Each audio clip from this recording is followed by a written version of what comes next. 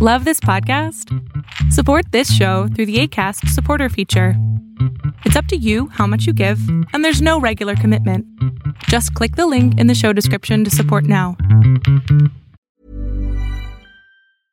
This is Paige, the co-host of Giggly Squad, and I want to tell you about a company that I've been loving, Olive & June. Olive & June gives you everything that you need for a salon-quality manicure in one box. And if you break it down, it really comes out to $2 a manicure, which is absolutely insane. It's also so easy to get salon-worthy nails at home with Olive & June. The difference between how your nails used to look when you did them yourself and now with the Mani system is a complete game changer. The best thing about Olive & June, too, is it's a quick dry. Dries in about 1 minute, lasts for 5 days, and full coverage in up to 1 to 2 coats. Visit oliveandjune.com/perfectmani20 for 20% off your first system. That's oliveandjune.com/perfectmani20 for 20% off your first system.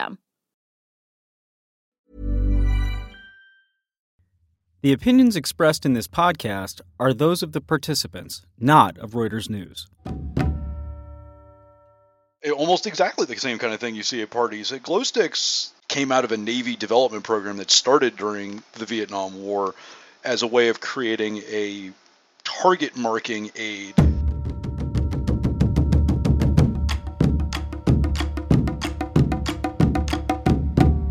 I'm Reuters opinion editor Jason Fields, and I'm joined today by Matt Gault and Joe Trebethek of War is Boring.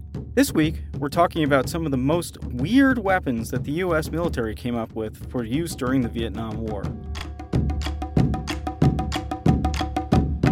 You're listening to War College, a weekly discussion of a world in conflict focusing on the stories behind the front lines. Here's your host, Jason Fields. U.S. Marines are finally phasing out one of the Vietnam War's most iconic weapons, the M16, in favor of the M4. The Marines were the last branch of the military to take up the M16, and they're the last branch to drop it, years after the others. The M16 was a troubled weapon during the Vietnam War. So, Matt, can you start us off by telling us why? Well, like you said, the M16 is the iconic weapon of the Vietnam War. The rifle, it's the longest-serving, generally issued small arm in American military history. It's been used for over 50 years. Special Forces first began using it in its AR-15 model in 1962. Other branches had adopted it in 1963. During its first few years, there were a lot of problems. A lot of this is anecdotal evidence, but right from the start, soldiers were complaining that there were a lot of jams. The worst of these were a failure to extract, meaning that when a cartridge was spent, it stayed in the chamber after the gun fired, and which is, terrible and deadly if you're in the jungle fighting. The problems were so bad that Congress investigated the issues in 1967. The investigations found the Army largely at fault for the problems. The Pentagon hadn't properly trained troops on the new gun and failed to issue cleaning kits to help clear the jammed cartridges. Now, this is a very brief explanation of a very complex issue that's saddled by 50 years of studies, anecdotes, and strong emotions. We could sit here and talk all day about the M16 just in Vietnam, but why we adopted a new rifle at that time, why the American military adopted that rifle at that time is kind of more interesting. It was a time of weird change, and Joe, I'm going to kick it over to you to explain that to us. Yeah, when you look sort of at the development of weapons and military technology in the United States after the end of the Second World War, there's a certain amount of stagnation. The military is drawing down and everybody's planning on sort of moving on with their lives. Then the Cold War really kicks off with Korea, and the Korean War happens, and suddenly there's this sort of outburst of energy and the need for new gear and new equipment to hold off the Soviets and their allies around the world. But there's also a focus on nuclear weapons, and nuclear weapons is still the big thing, and everybody believes that nuclear weapons are going to rule the day. Any war is going to be fought on a nuclear battlefield, and nuclear weapons up, down, sideways on the food chain, including a nuclear-armed recoilless rifle that would have lobbed a very small nuclear weapon at very short ranges by just, infantrymen on a tripod or something like Joe, this. Joe, can I ask you, was that something that actually got built? Oh yes, and fielded. There were units that were preparing to use that in combat, and it was capable of being set up on a tripod or on a jeep, and relatively short range, relatively low yield, and probably if somebody could have, they would have built a nuclear hand grenade. I mean, if they could have found a way, they would have. I mean, nuclear everything. It was the rage. The problem is that by the end of the 50s, it's becoming increasingly clear that kind of, nobody wants that kind of nuclear war. The Soviets don't want that kind of nuclear war. The Americans don't want that kind of nuclear war. Nobody wants that kind of nuclear war. And then you have a series of insurgencies cropping up. The Soviet Union basically declares itself the sponsor of leftist insurgencies around the world, and suddenly the United States finds itself the sponsors of regimes fighting those insurgencies. It becomes painfully obvious that nuclear weapons just do not help in those situations. And suddenly there becomes this sort of outburst to take all of the advanced science and technology that have been sort of brewing in the background and apply it to sort of painfully low-tech problems, really low-tech problems, and deal with the fact that these insurgents are operating with very limited means and yet are beating up American allies all over the place, dealing with armies with tanks and with standing armies and conventional weapons, and suddenly none of those things seem to matter as much as guys who can hide in caves or scurry into the mountains or drag their artillery pieces around. The French in Indochina being a great example of this. The French thought that their freestanding army with a significant amount of combat experience actually would be able to take on a very limited Vietnamese insurgency. And that doesn't work. That doesn't work very well at all. The French public eventually becomes very disenchanted with this, and France's allies become relatively disenchanted with this and more or less push France into accepting a deal, and the French eventually happily wash their hands of the whole thing, and then the Americans find themselves stuck in Vietnam.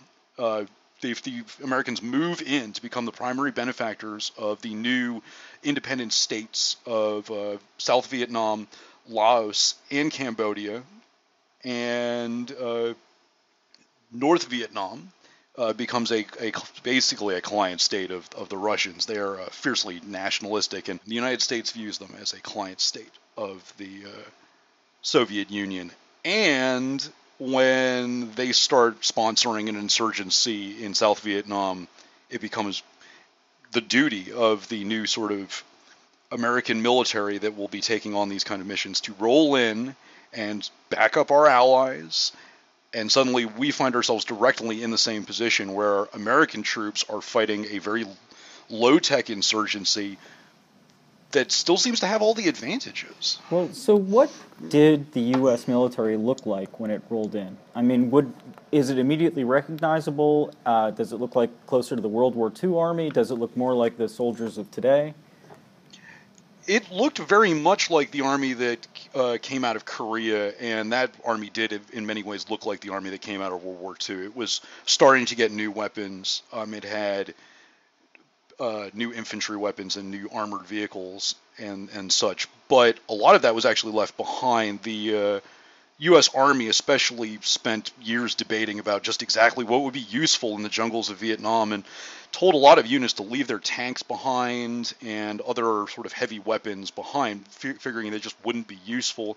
And there was something to be said for that, but of course the units that did bring those vehicles along and other heavy weapons along found ways to sort of crowbar them into what was a sort of a fight that the United States probably didn't have a significant amount of experience with, at least not in the in that time frame. I mean, the U.S. Army, for instance, loves to talk up its first counterinsurgency campaigns being against Native Americans in the American Southwest especially, but really hadn't been doing the kind of counterinsurgency against a modern guerrilla group really at all. And, the experience of fighting in Latin America in the 19th century and in the Philippines at the turn of the century and all of that was pretty dated by the time the United States rolled up in Vietnam and found themselves fighting a communist insurgency that had had decades of experience in combat already at that point.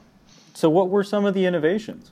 Well, I mean, to jump in from the rifle thing, the M16 really had a lot of these problems to begin with, and as Matt said, we really don't have time to get into the long and sordid history, political and mechanical, of that rifle, but it did generate desire for a more reliable and easier to maintain infantry weapon. And one of the first, well, not necessarily one of the first things, but eventually there was a program called the Low Maintenance Rifle that the Army started, and they contracted out to the TRW Corporation to create a bare bones, painfully simple, no fuss, no muss rifle. And TRW came back with this thing that looks sort of like a rectangular pipe with a magazine attached to it and a pistol grip, and it is bare bones. It is painfully simple. And this was supposed to be America's answer to the AK-47, a painfully simple, extremely reliable, almost, it's mythological, its reliability. The idea that you can bury the Kalashnikov for years on end with no protective sealing, and you dig it up, in a decade and go off, and it works just fine. And this was supposed to be the American answer to it, but of course with the benefits of American technology and American innovation and good old Yankee ingenuity. And unfortunately, it just didn't work. It's heavier than the M16, which was already a problem. Yeah, it was actually heavier because it wasn't. It was made to be extremely rugged, and so you didn't have these light aluminum components and plastic components. It was made out of sheet steel, and so it was actually heavier.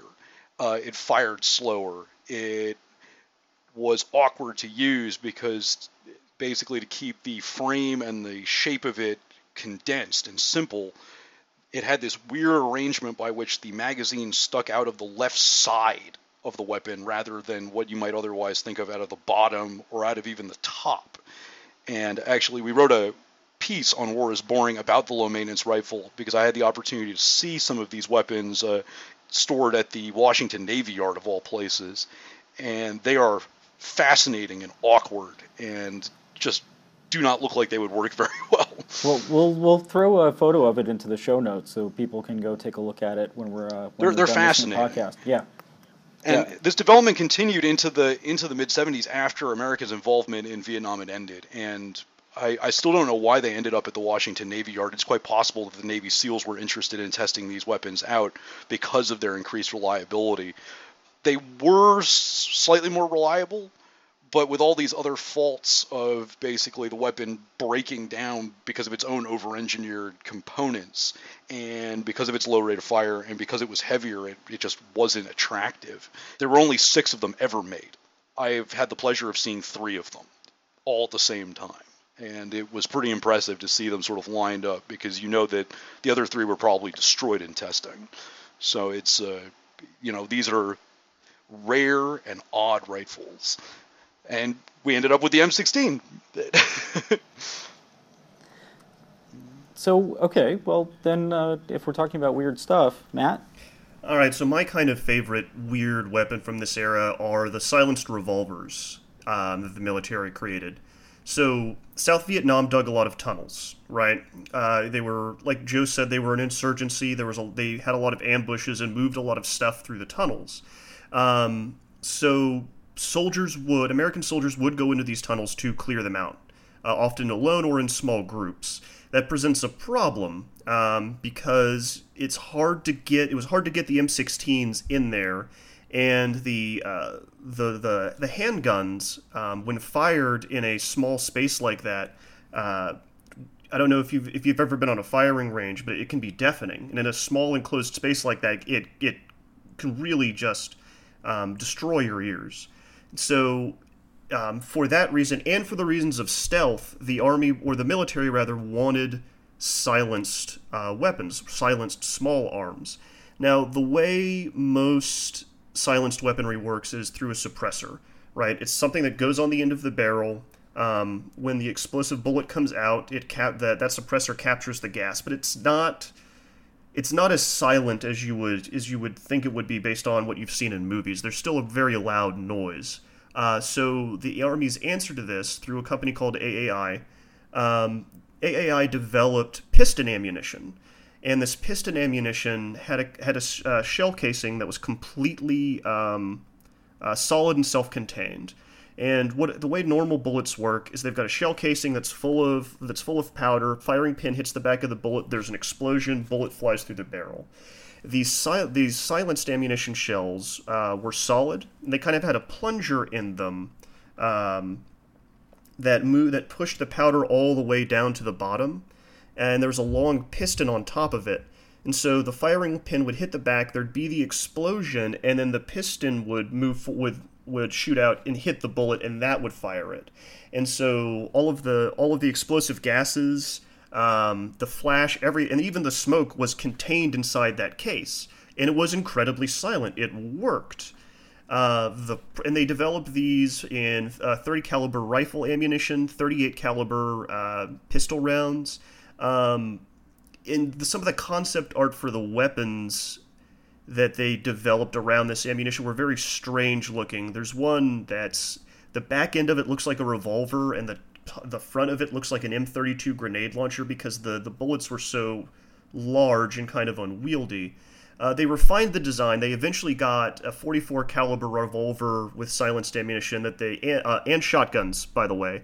They had silenced shotguns that they were able to test in the field. The kind of ammo that they ended up using was a little bit different. Same kind of thing. You imagine an upside down cup that's filled with the blasting powder, and that cup moves forward, shoots out pellets that are inside the shell casing, and it's all self-contained and completely silent because that cup moves forward and seals off the top of the shell casing. The problem is that because there's something in between the blast and the bullet, whether that's the plunger or the upside down cup, it slows down the ammunition a lot. It doesn't move as fast and it doesn't go as far, and it's just not deadly. In fact, after 25 feet, it wasn't really effective at all.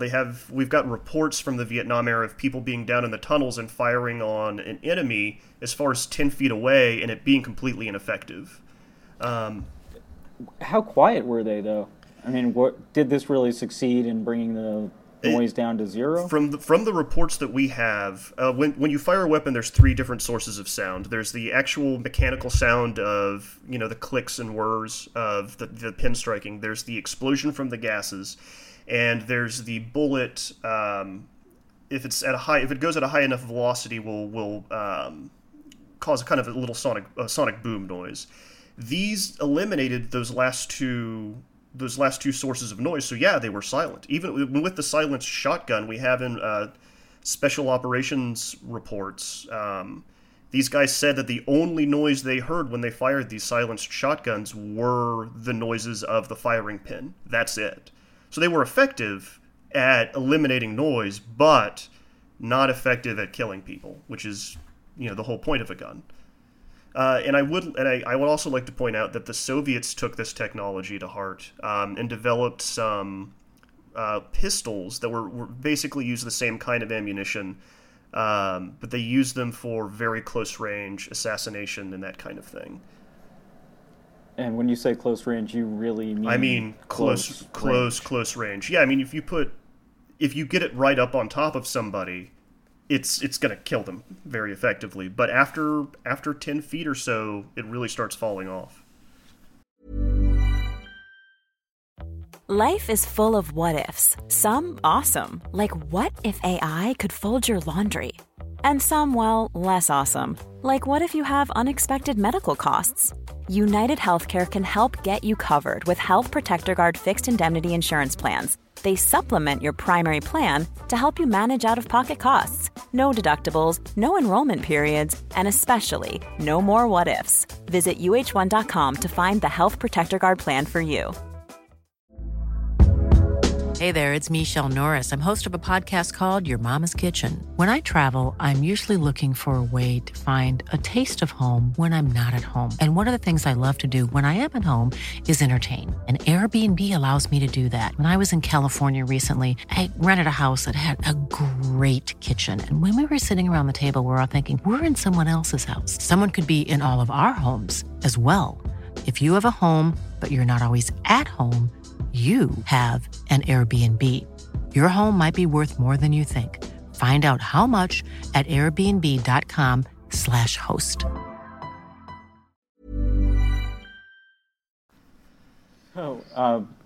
As weird as that is, though, it's not the only thing. So, Joe, you were saying something about the glow sticks? You mean, is this the kind glow of thing sticks at parties? Almost exactly the same kind of thing you see at parties. Glow sticks came out of a Navy development program that started during the Vietnam War as a way of creating a target marking aid, something that would illuminate targets in the dark, but would also not be hot, wouldn't be burning. Because what you had at that point were flares, magnesium or some other very brightly and hotly burning chemical compound, or you had a similar burning arrangement that created a smoke marker, and the smoke wasn't visible at night, so that doesn't help you at night anyways. And these are the two options you had for target marking or for signaling in general, let alone at night. And so there was a desire for a marking item of some sort that would illuminate targets, friendly troops needing to be pulled out by a helicopter or something like that in the dead of night, and better living through chemistry. Putting that all of that American ingenuity to work. The idea was to come up with some sort of chemical compound that will glow at night without any fire being involved, basically. And the first compound that they came up with was called PB155, and this was just a chemiluminescent chemical, which just means that it glows without it glows spontaneously on contact with air without the need for any fire. And so it's just a chemical compound. I don't know the exact composition of PR155. Misspoke there. And you could do almost anything with it, because you could combine it with other binders, and you could fill up a spray paint can with it and you could spray the glowing material, or you could blend it down with wax and make a crayon, basically, that would have the same effect. You could write in glowing crayon. The problem with PR155 was that it was caustic, apparently. It may or may not have eaten away at the detonators in grenades that it was contained in. There was also a concern that it was carcinogenic. Tests during the Vietnam era, actually, by the Advanced Research Projects Agency, the forerunner of the Defense Advanced Research Projects Agency, or DARPA, that we're familiar with today, concluded that it could possibly be causing cancer in small lab animals. Wow. And the people, that was... So, in other words, Agent Orange they used, right? But yeah. This was dangerous. Yeah, I mean it's also it's Dow Chemical and DuPont. These are the companies also behind. And sorry, I said Dow Chemical before. It's actually DuPont Chemical, and that's my mistake again, because both companies were involved in chemical production for the U.S. military at that point. And these are the same kind of companies that produced herbicides and other deadly chemicals that were used, I guess not deadly at the time, they're not poison gases or anything, but turned out to be deadly or otherwise dangerous chemicals. And so the Navy stops development of PR-155. ARPA stops development of PR-155. After some limited testing in Vietnam, there's very little reports of any PR-155 being sent overseas. There was some suggestion that it was used during tests of chemical and biological weapons, and that it would be a simulated filler. You would fill cluster bombs or other bombs with the material, and then you could see how far the agent would disperse by tracking where the glowing material ended up, to give you a better sense of where your deadly chemicals would actually be going. But the Navy never stops being interested in the idea of a chemiluminescent chemical, and you end up with Sialume, which is what we have today. It's the Cyalume company. It's a trademark, I believe. It's still making glow sticks. There are other manufacturers that use similar compounds. I'm sure they make it just mildly different from whatever Cyalume's proprietary mix is. But these are understood to be only mildly toxic. Basically, poison control centers do offer warnings, but basically they warn about skin and eye irritation and just to wash yourself off and you'll be good to go. Not understood to be carcinogenic or anything like that. And these are readily available. They're children's toys. You see them all the time, parties, raves, whatever, what have you. But it is a product of U.S. military development, and you can thank them for the glow sticks you have today. Speaking to that same problem, Joe, America also developed combat flashlights, right? For painting targets and illuminating ambushes and that kind of thing. Yeah, I wonder if all the listeners will be familiar with the climax of the movie Rear Window, in which the protagonist finds himself in a wheelchair trying to stop a murderer by repeatedly setting off the flashbulb in a camera he has. That's basically the logic behind the pyrotechnic ambush light, which is basically just a giant flashlight. You would set it off. It would burn at over 100,000 candle power, which is basically like providing more or less broad daylight in the middle of the night. And you could blind people. You could illuminate ambushes. You could set it up to be combined with other traps. It could be set up on a tripwire. It could be set up to a hand trigger, the same hand trigger actually used with the M18 Claymore mine, which is a directional landmine that basically sends out a cluster of steel fragments. And these are exactly the kind of things that you see all the time when you research the weapons of the Vietnam War, are sort of problems, and then various research and development entities hiring private companies to come up with a solution. It's actually one of the sort of an interesting side note is that this is a war where you have serious defense contractor participation both in the United States and in the field. Contractors were in the field as part of various research and development entities showing off these devices to troops. They were demonstrating how they were supposed to be used. They were collecting information and going back and making improvements based on those reports. And there was a whole U.S. military research and development structure in Vietnam to support this. The big three services, the Army, the Navy, and the Air Force, all had their own research and development arms. The Army had the Army Concept Team in Vietnam. The Navy had the Naval Research and Development Unit Vietnam, and the Air Force had the Air Force Development Unit Vietnam, as well as ARPA's Research and Development Unit, all under this joint research and development entity run by the Military Assistance Command in Vietnam. And all of these groups were trying to cook up new programs and new weapons and new gear, to solve any problem anyone could think of. And that's something that continues to this day, really. It's the same model. You know what I want to hear about, though, Joe? I want to hear about our combat treehouse. And this segues really well into the combat treehouse. There's a lot of trees in Vietnam. There's this triple canopy jungle in Vietnam, and it's really hard to see through. And we have these newfangled helicopters, and we'd love to be able to land them in there, but that's not going to work. And somebody said, okay, we have a solution. We have this solution. We're going to put a landing pad, a helicopter landing pad, on top of the jungle.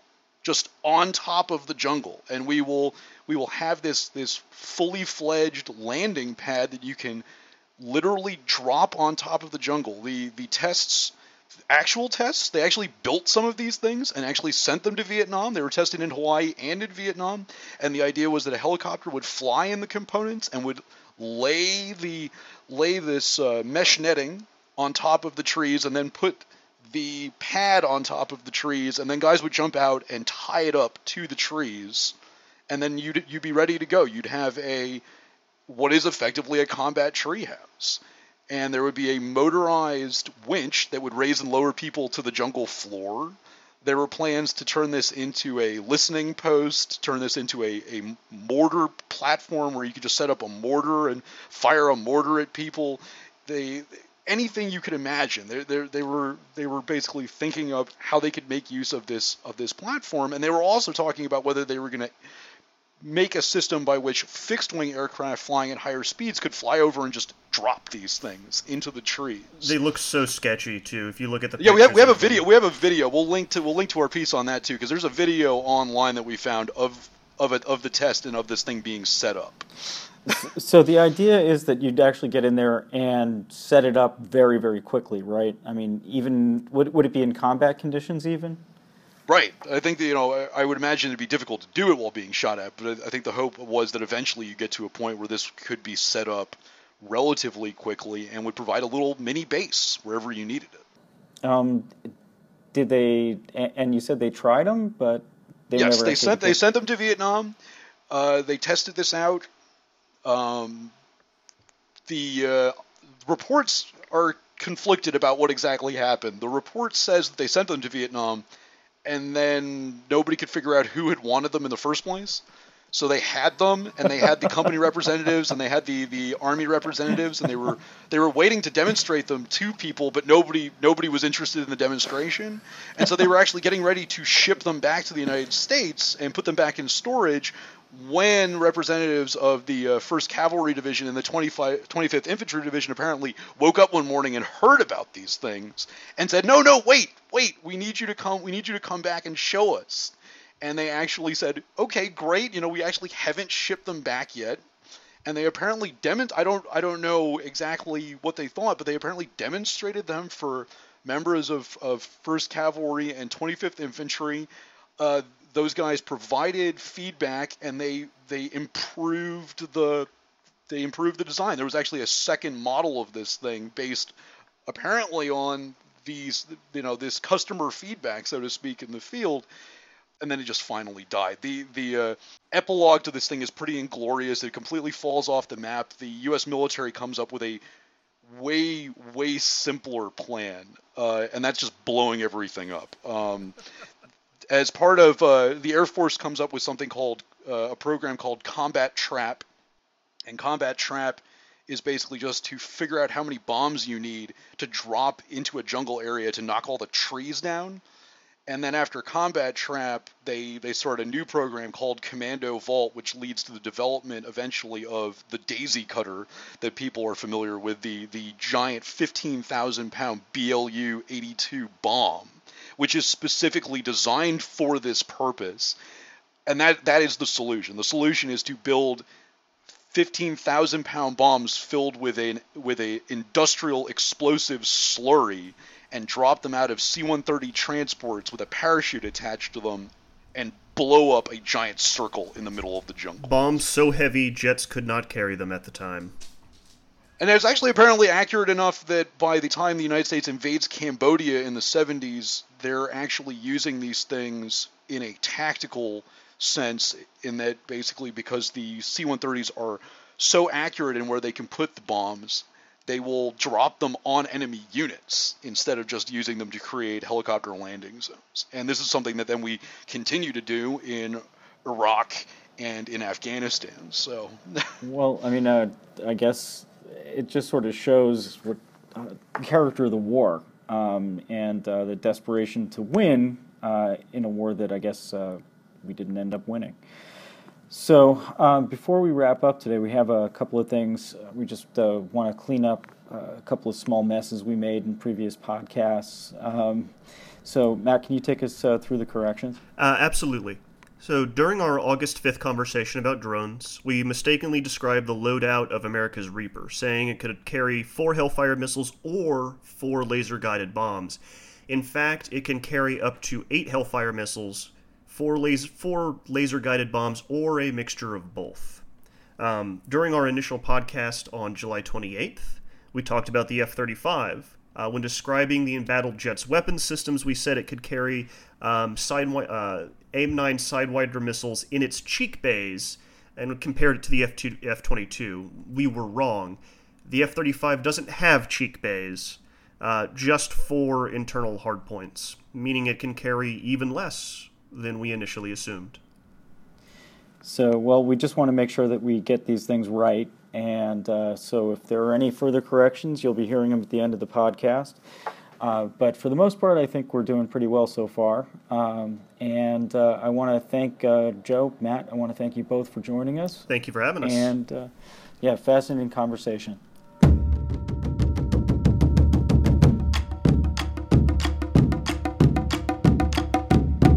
Next time on War College. One of the things the Cold War was very good at was squeezing out the little guys off the big stage. If the Cold War were still on and there was still a Soviet Union, I'm pretty sure that North Korea would never have developed a nuclear weapon because no one would have let them.